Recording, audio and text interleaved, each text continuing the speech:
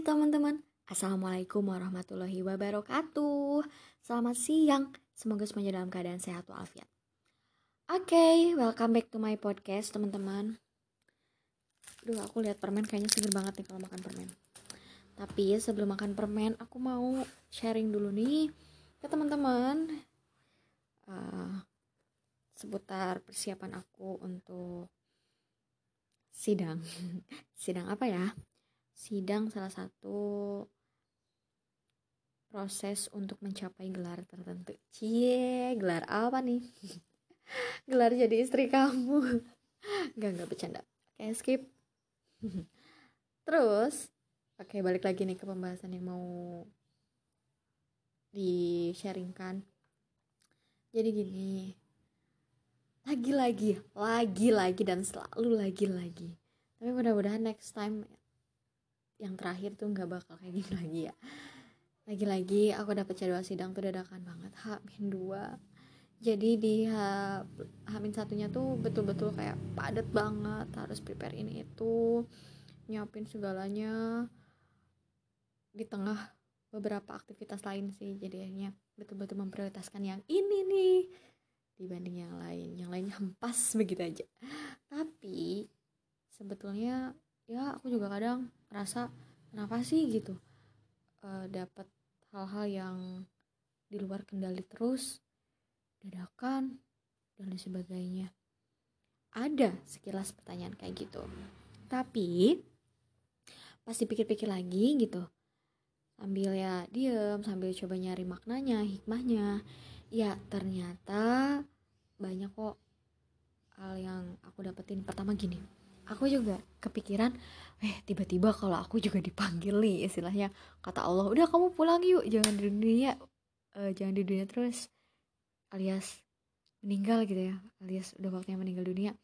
Dan aku tuh mau nggak mau harus mau gitu, nggak bisa nolak. Dan ya yang akhirnya kepikiran bahwa oh iya ya, ternyata prepare itu nggak bisa nih H-1 atau H-2, betul-betul harus dari jauh-jauh hari, betul-betul harus disiapin, harus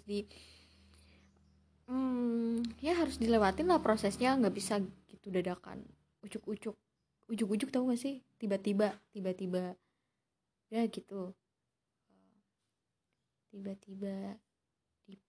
tiba-tiba kita pengen tahu beres aja, nggak bisa, ada prosesnya.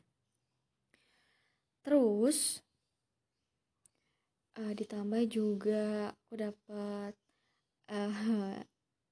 apa ya namanya tuh, apa sih ini tuh namanya, hikmah atau apa ya, dapat filosofi baru ternyata, bahwa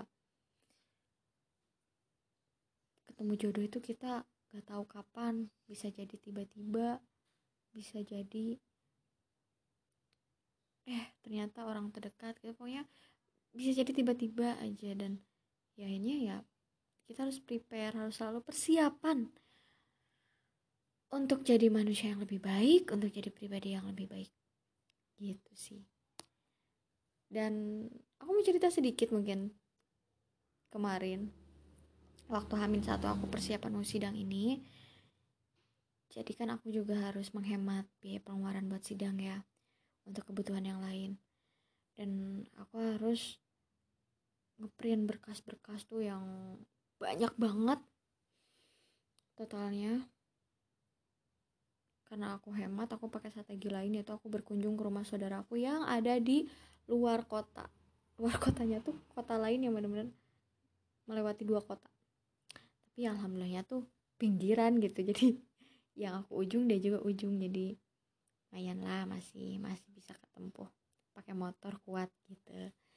Nah, terus ternyata sidangnya tuh nggak jadi offline. Alhasil si berkas-berkas itu nggak kepake semuanya, tapi masih ada yang kepake. Di situ kayak, wah, udah berjuang nih, melewati 1 kota, 2 kota, berpuluh-puluh menit, ternyata nggak kepakai gitu ya prosesnya. Tapi aku mikir lagi, mungkin nggak kepakai saat ini, tapi nanti kepakai.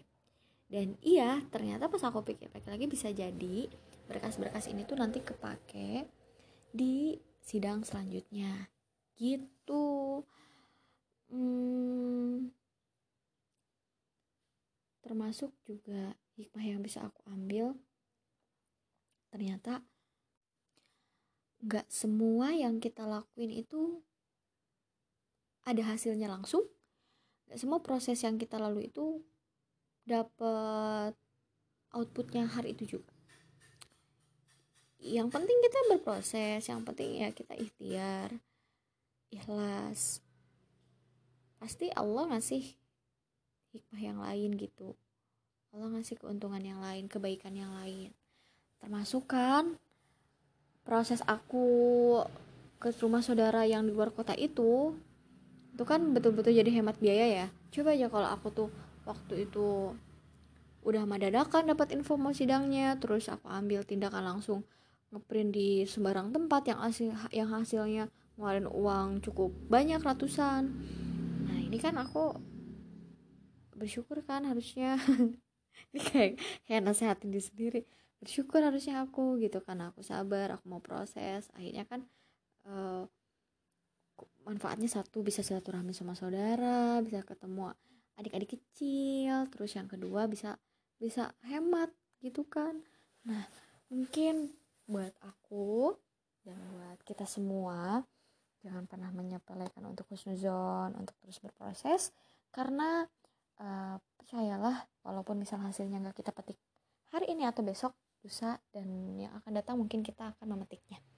Oke, semangat buat teman-teman yang ada di sana. Terima kasih sudah mendengarkan podcast ini yang ngobrolnya tuh ya ringan-ringan aja teman-teman. Ini nggak terlalu serius kok. Kalau mau serius juga hayu ya. Oke teman-teman, see you later. Makasih banyak udah dengerin. Udah bercanda mulu dari tadi. Kapan dong bisa pembahasannya tuh serius formal? Kalau kita ketemu, tapi nggak di podcast ini.